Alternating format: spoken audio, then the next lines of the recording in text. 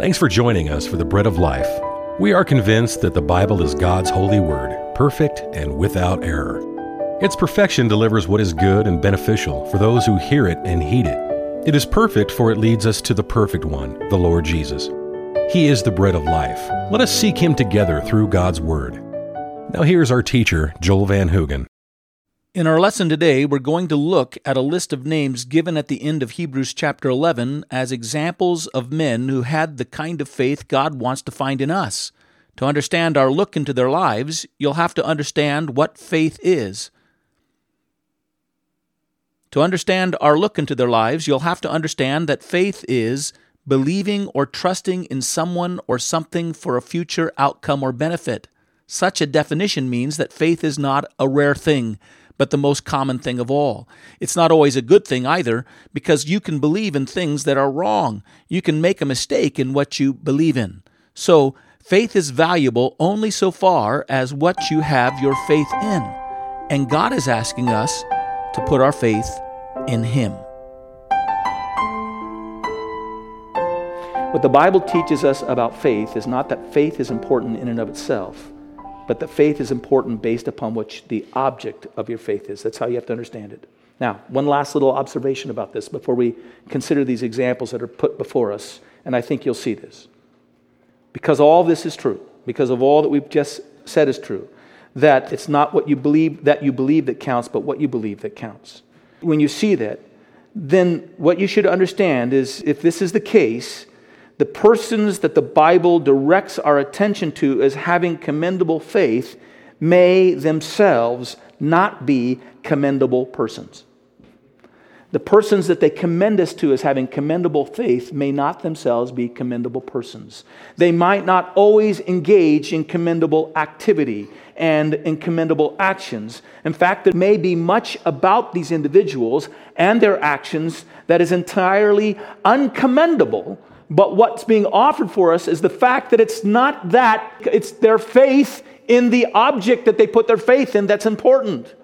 They can be weak in character, weak in personal powers, and still have the one thing that is the most important: faith in the right one.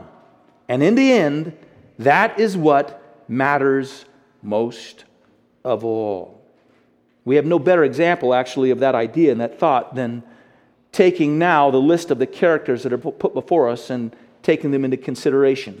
Gideon, Barak, Samson, Jephthah, David, Samuel, and the prophets. So let's look at them very quickly. Gideon, all right? You'll find the story of Gideon in Judges chapters 6 and 7, and I'm just going to give you a brief overview of each of these lives. When you meet Gideon and you find him in Judges chapter 6, he's actually attempting to winnow wheat while he's in a depression in the ground, a wine press where they would stand and put grapes in and stamp out the grapes to create the wine. And he's in a depression in the ground trying to winnow wheat. Just as a basic idea here, that's not where you go when you want to winnow wheat. That's where you throw kernels of wheat up and the wind blows away the chaff so that you can have the grain.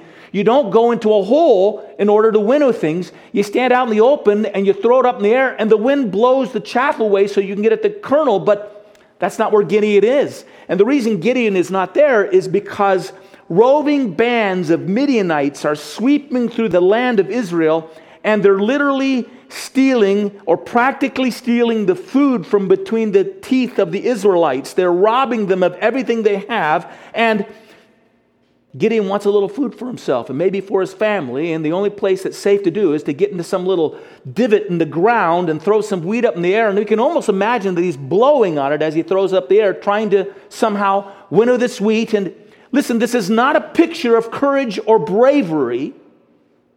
This is a picture of a person who's cowering and fearful, scratching and clawing for some basic existence. And in this situation, with this picture in mind, God comes to Gideon and says to Gideon in the form of an angel, "The Lord is with you, O mighty man of valor." Doesn't really fit the picture. And as soon as the angel speaks to Gideon, Gideon immediately, he even knows the ridiculous situation he's in. Gideon offers a protest. He begins to complain that there is no current evidence that God is working mightily in the midst of his people. He's wondering where's the expression of God's power that they've heard of from past generations, and it's not being expressed among his own people. And here's Gideon. He's fearful, he's defeated, he's doubting. If you go on and read the story, God leads Gideon to believe in him and to lead the people in defeating these Midianites.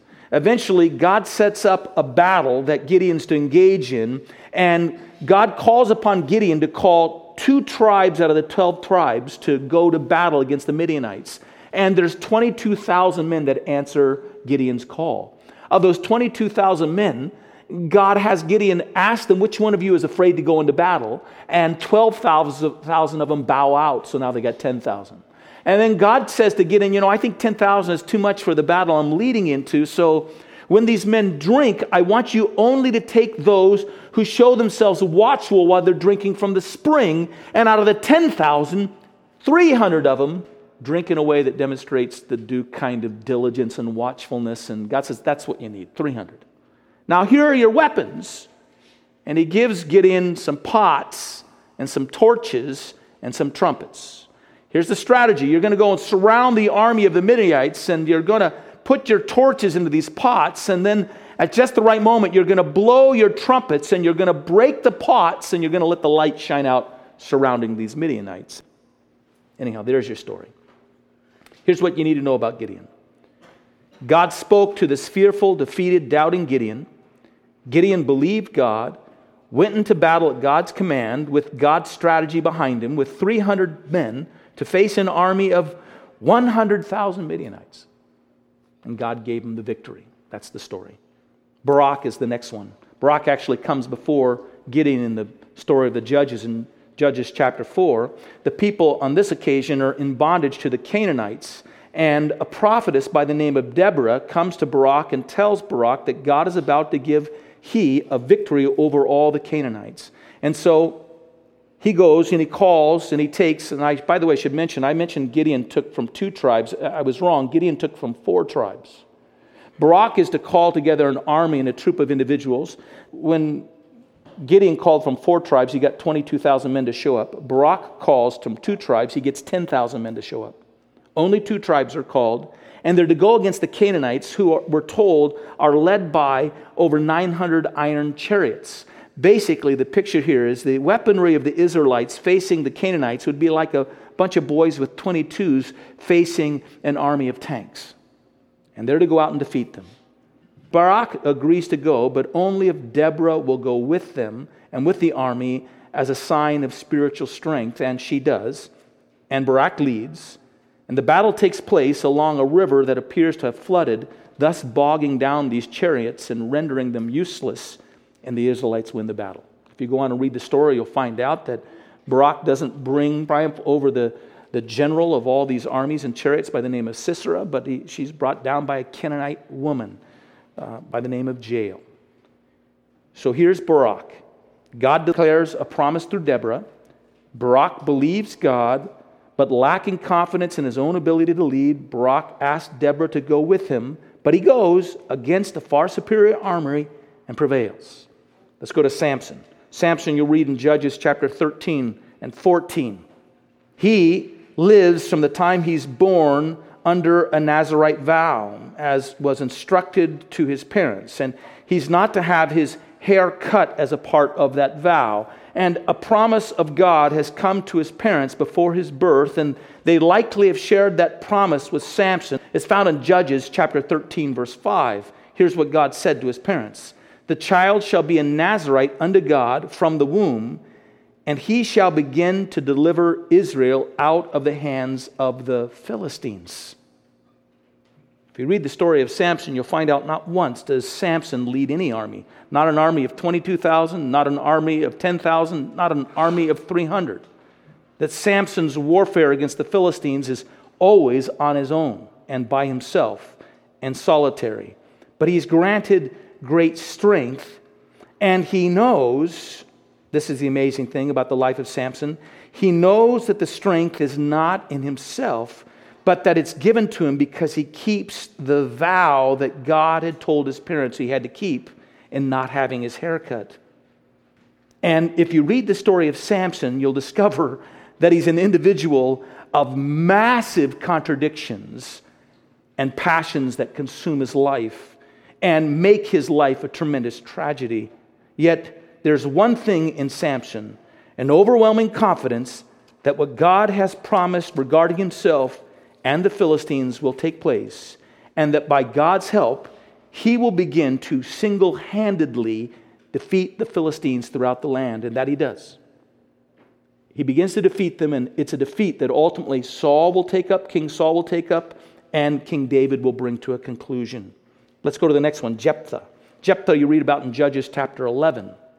Jephthah is the son of a prostitute, and his brothers, born of his father and his father's legitimate wife, hate Jephthah, and they drive him out from any inheritance that he might claim from his father's house. And Jephthah, because he is a cast-off from his father and from his inheritance, becomes a highwayman. He becomes a robber. He has a band that gathers around him, and they rob those who travel through the region that his band is in control of. As such, he becomes quite powerful.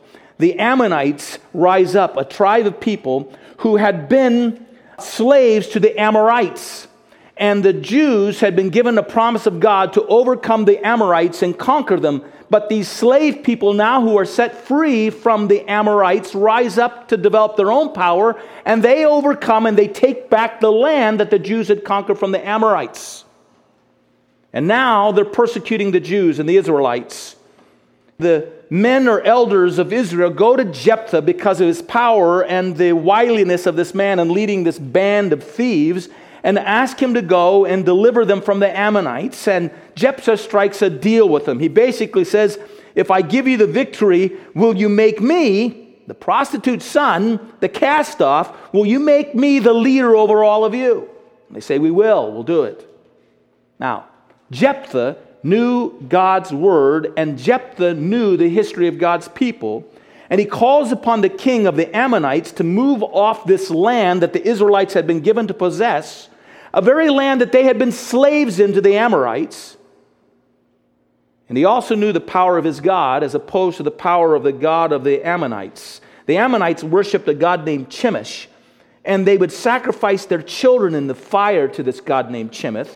This is what Jephthah writes or says to the king of the Ammonites, quote, will you possess what Chemosh gives you to possess?